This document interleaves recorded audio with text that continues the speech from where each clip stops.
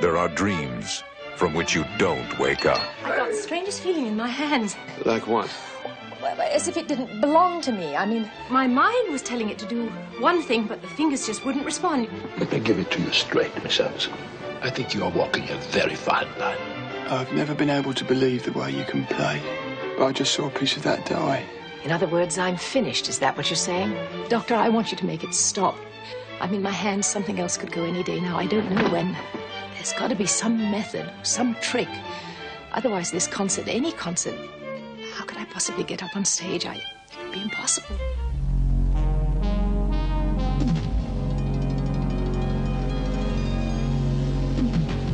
Hey everybody, it's the Cannon Cruisers. I'm JD.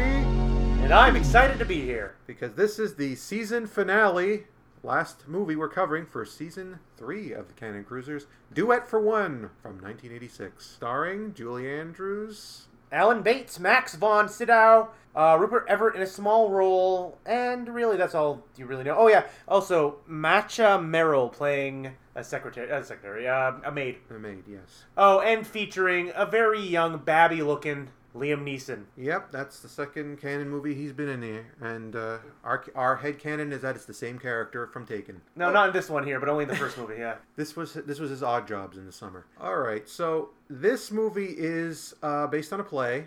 By one Tom Kapinski. Yes, and who's the director of the movie, Randy? Andrei Konchalovsky. Yes, I figured that would have been interesting to put in there. Yeah, this is a movie about a violinist, played by Julie Andrews, who's been diagnosed with multiple sclerosis and chronicles the life she goes through as she's pushing everybody away from herself. Yes, and basically it's one of those movies where somebody has a disease and things go downhill until they hit their lowest, and then the ending pops up, which may or may not be, reality, whatever. We'll get to that later. And before we go on much further, this should be noted that this movie is based on a true story, specifically the life of cellist Jacqueline Dupré, who was also diagnosed with multiple sclerosis, and her husband, conductor Daniel Barenboim. And it was only marginally fictionalized. It's only like slightly fictionalized from what happened in real life.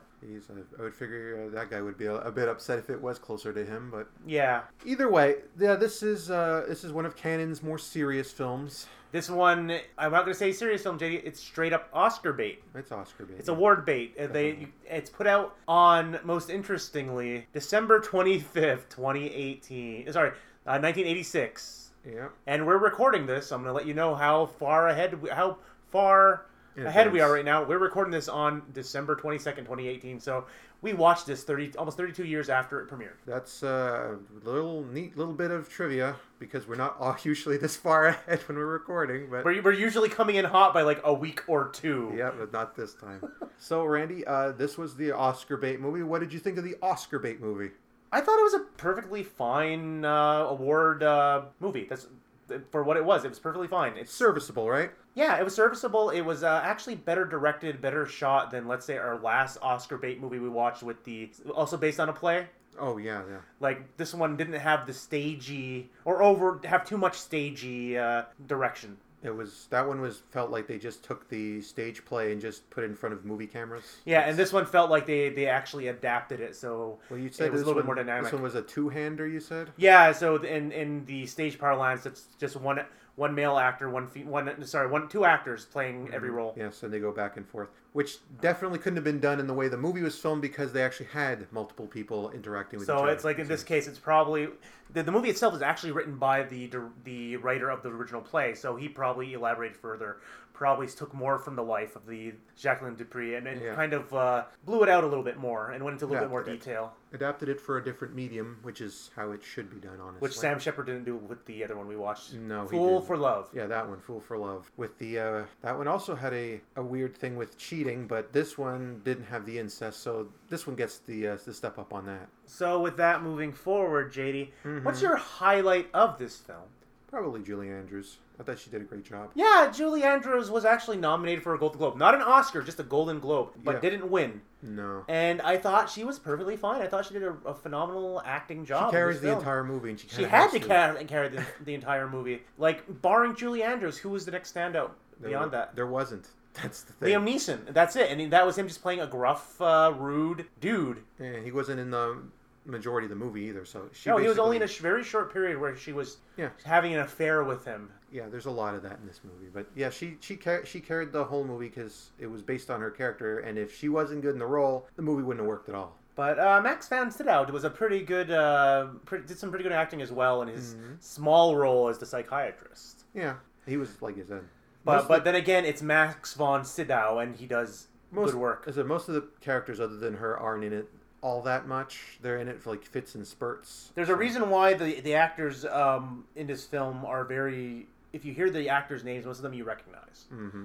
And that's because they've worked a lot and they're very well skilled. So it's like when you see Julie Andrews, Max von Sydow, Rupert Everett, those are good, well-known actors in a sense. Well, maybe not so much Rupert Everett anymore, but... Yeah, at the time, for sure. At the time, into the 90s, yes. That aside, then, what didn't you like about the movie? And not from the direction standpoint, but from a scripting standpoint, it was too stagey. It was just too much of, let's get these two people to talk at each other. Yeah, that's not talk to each other, talk at each other. That's why I said Mind you, there were some really good back and forth discussions, but a lot of the film was just people yelling at each other. That's why I said several times, okay, that's how you know it's based on a play, because... Yeah, whenever you were taken out of the film because it's like, no, this is a play.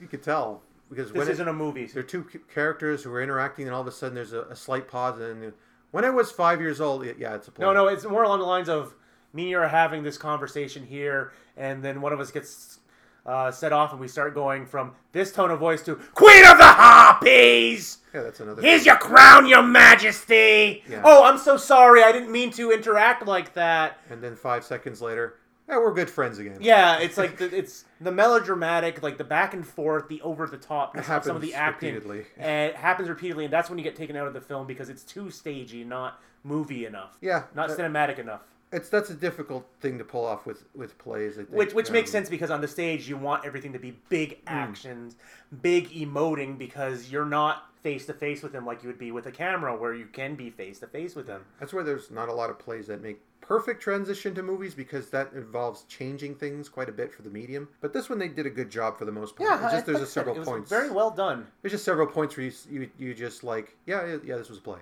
Yeah, it breaks your suspension of disbelief. You're like, okay, I'm not watching a film, I'm watching a play. Yeah. Other than that, though, the movie was pretty well constructed. It was enjoyable from start to finish. There weren't really any pacing issues. No, it was actually perfectly finely paced. And it was... Yeah, I walked away and did some prep work for the actual podcast briefly, but it wasn't long. It was like maybe 5-10 minutes. There's this movie isn't very well known, I don't think. It's not a very well known movie. It didn't do well at the box office either. The box office gross according to Wikipedia was $8,000. Yeah. $8,736 to be exact. Yeah, if you think that, what was her name, Emma Watson movie from 5 years ago at this point, which made like $400 was bad, and that's in that amount of time. I don't even know if this had a wide release. I don't see any references to it being that wide of a release, but it was on Christmas Day. It's a United Kingdom movie, so it's a British movie. So for all we know, it was released on Christmas Day just to get it out there for the award season, like you would expect. Yeah. And then that's it. But it's surely Canon must have been angry after this with how much money must have gone into it. Just pay the actors. I'm sure they did not make their return on this movie. I can tell just by. Well, in '87, I think there's more movies that are more serious like this, but I don't think after that you see too many of them. Also, it's probably because of the whole budget issue they had, but also because a lot of these stars also cost money, so they want to get cheaper people. You know what I mean? Cheaper people, yeah. Cut back, which is a very Canon thing to do. But I don't think there's anything about the movie itself that would cause it to not do well.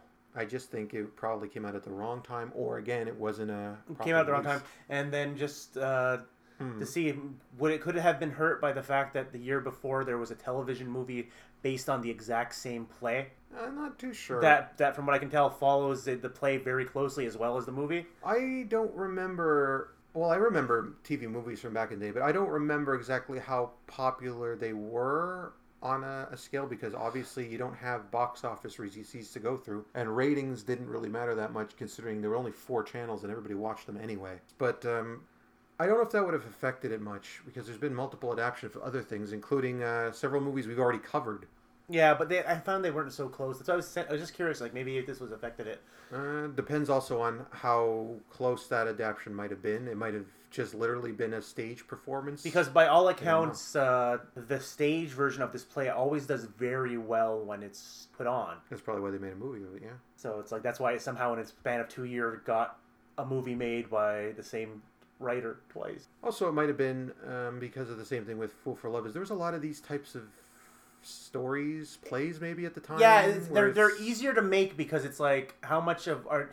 It depends on how you're going to adapt the film. It's like you can do as Fool for Love did, which was almost a straight-on theatrical staging as opposed to cinematic staging, or you can get this one, which was more adapted for film. Yeah. But it's easier to make than going to, let's say, a completely original script. Yeah. Or another action movie. Yeah, that's true. So it's like it's in their known quantities. Okay, it does pretty well on the stage. Let's make this into a movie for a few million, see what we can get out of it. Oh, we win some Oscars on it. That's even better because Oscar buzz always equals money. Not necessarily equals money, but usually equals something. Attention, which Canon like. Canon is big on attention, and the thing also is like since we're not living in that time period, it's kind of difficult to say. Maybe there was a prejudice at the period for kind of plays made into movies. I don't know. Maybe they saw previews for it and said, oh, this is like that other one, Fool for Love, which a bunch of people yelling at each other about having sex with other people because, cheating and all that kind of stuff. I don't know, because I don't live back in that time period, but it's possible there's a whole lot of reasons it could not have done that well. So let's wrap this one up a little bit. There's not much more we can say. So not really. What would you rate this film on a scale from 1 to 5? 5 being the highest, 1 being the lowest. Well, there wasn't anything about the movie I outright hated, but there wasn't anything about the movie I outright loved either. At the same time, I can't say it was a poorly made film, and I can't say it was a poorly paced film either. So. I can't say it dragged me down either. But I can't say that the ending was just kind of didn't really do anything for me. Maybe it was a stronger ending. I would have given it a higher rating, but for as it is, I'm just going to give it a 3. That's exactly how I feel about the film. It's just a 3. It's nothing spectacular. It's nothing awful. It's just kind of there. It kind of fits the mold of here's an Oscar movie. And a lot of Oscar movies will get well rated, but then you'll see it once and you'll never watch it again, never think about it again. And a lot of them really are kind of like 3s or 4s. Like Crash. Ugh. The one that don't get me started on Crash. But or A Beautiful Mind, which beat Fellowship of the Rings for Picture of the Year. And when was the last time anybody talk about that movie? I've heard it come up a couple of times in like the last 2 or 3 years, and people still recommend to watch it because it actually is supposedly a very good movie. It's just it is, but a lot of it I see it called back to people going Russell Crowe back in his heyday before he went crazy. Yeah, and this is before Julie Andrews went crazy. Okay, she didn't go crazy. I'm just trying to be funny. Right? He just rolled his eyes on that one. Yeah, sure, okay. So yeah, it's a solid 3 movie. Seek it out if you want. If you don't have to. If you find it, give it a watch, but it's nothing all that great or special. It's just a fun But if movie. you want to see a very good performance from Julie Andrews, it is worth it watching it for that. What is it? Maybe if the ending was stronger, it kind of pulled it together, because it kind of doesn't. It just kind of ends. No, the ending is just kind of a stage ending. That's how I find a lot of these things. This might be a dream, this might be reality, and this is kind of the themes wrapping up, and roll credits. Yeah, 3 out of 5. So, I think that's all we have to say about this one, right? Yep, this is the end of the season. We'll be back. We'll do one more episode just to do our wrap-up, and then after that, we'll be taking a 2-week break, meaning we're going to have 2 weeks of no episodes, and then we'll be back again with the next season. Yeah, we'll be back with maybe a bit of a surprise. Yep, maybe a surprise, maybe not. Well, we'll see. But until then, everybody, I'm JD. And I'm Randy. And we're the Cannon Cruisers, and we'll see you next time. Bye-bye. Goodbye.